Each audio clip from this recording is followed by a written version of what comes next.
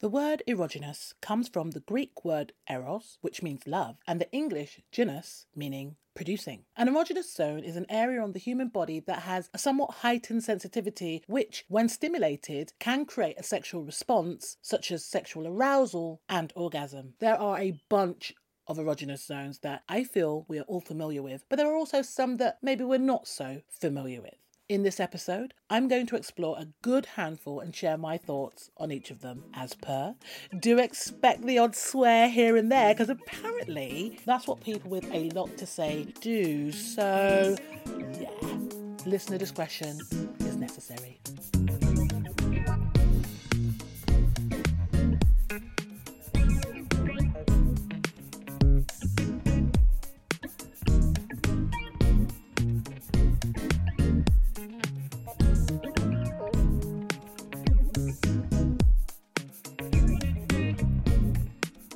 An erogenous zone. Sounds all techie, doesn't it? Well, sort of, anyway. Say it. Erogenous zone. Erogenous zone. Erogenous zone. It's kind of like, yeah, we're talking science. The amazing thing is, we all have erogenous zones, but everyone is different. So the usual expectation that it's all about the nips and the slits doesn't necessarily fly. Having said that, there are specific erogenous zones that we are all familiar with for one reason or another. Possibly one of the most obvious would be the mouth and lips. Now, usually intimate situations start with or involve the mouth in some way, a little bit of kissing in that, not always, but often. Okay, sometimes there's not enough time for kissing and all that, but we know what it do. We know what kissing does. Let me just say right here, kissing is an art. It is an art form. Not everyone kisses well, in my opinion. That's just my opinion, though. There needs to be the right balance of lip and tongue action, and please control your saliva. Too much saliva can literally be off-putting, but then a dry mouth, well, that's never sexy either. It's all about balance. Kissing is an art, and the whole mouth literally wants in. Don't neglect the lips. The lips are part of your mouth. Involve them. I think people presume that once your mouths meet, the lips kind of act as a sort of seal for what's happening in the mouth. Yeah and no. Involve the lips.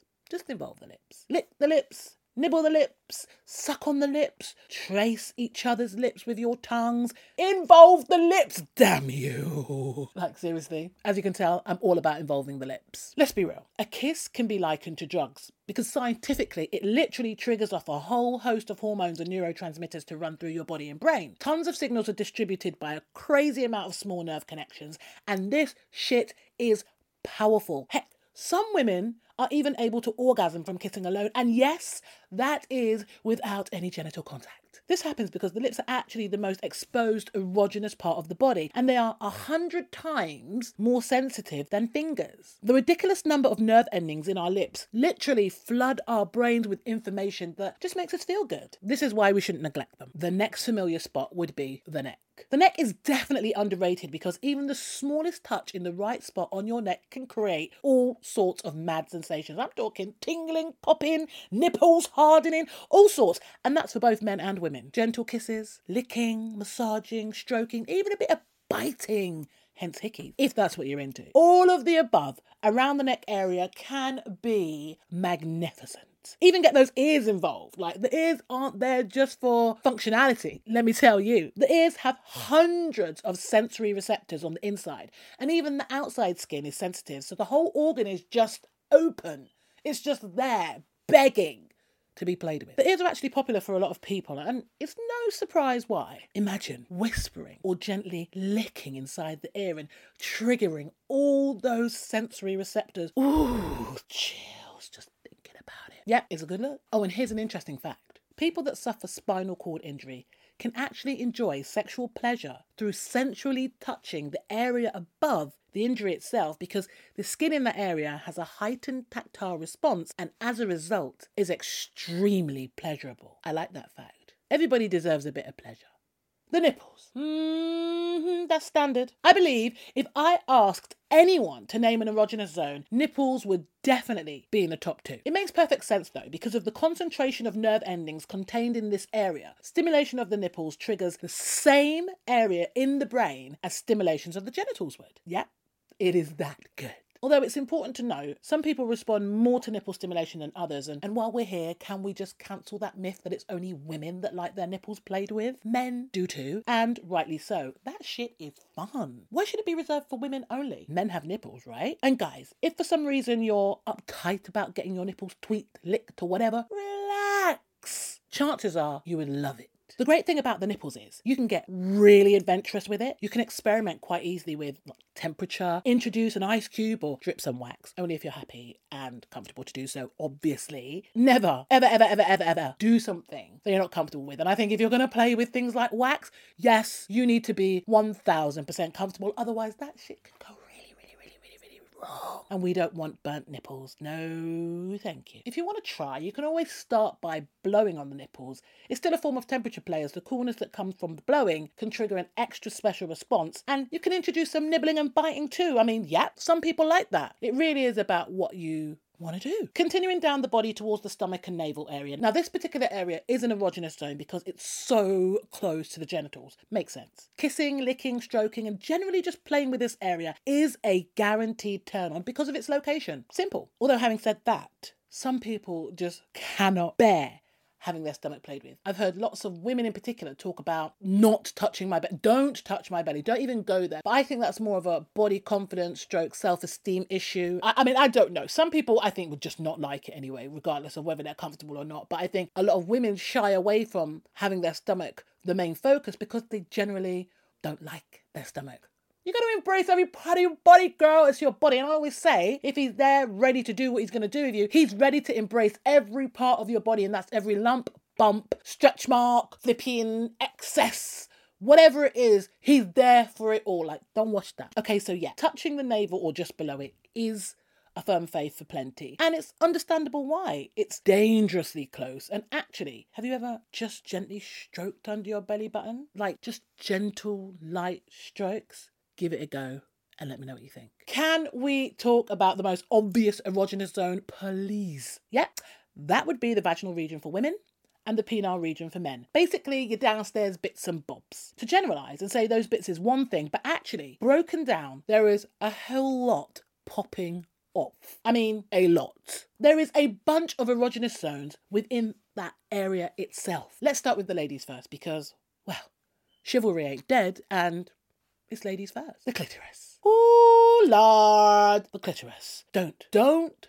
play with the clit. Actually, yes, play with the clit. Play with the clit all the damn time. Don't stop playing with the clit. You want to please her? Play with the clit. Flick the clit, stroke the clit. Lick the clit, suck the clit. Nibble on the clit. Just pay attention to the clit. I've said it a billion times before and I ain't about to stop. The clit is queen. With over 8,000 nerve endings just ready to be fucked with, I'm telling you, it would actually be a sin not to get involved with the clit. Side note, sensitivity levels do vary from woman to woman, so I would say learn what you're working with, if you know what I mean. The clit, mother of all erogenous zones. Just above the clit is a fleshy mound called the mons pubis. Now, this particular area also has a ton of nerve endings, and if you massage it in a sort of up and down kind of fashion, you can directly stimulate the clitoris too. I mean, whoop whoop, it's a double bubble. There are a few more erogenous zones in the vaginal region, but we will literally be here all day if I broke down every single one. So before moving on to the guys, can I talk about a less than obvious one for the women?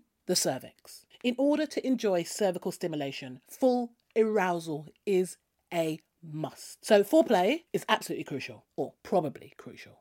Depends on how you're set up. Whether that's mental foreplay or physical foreplay, you're probably going to need a build-up for this one. Deep penetration is needed here too.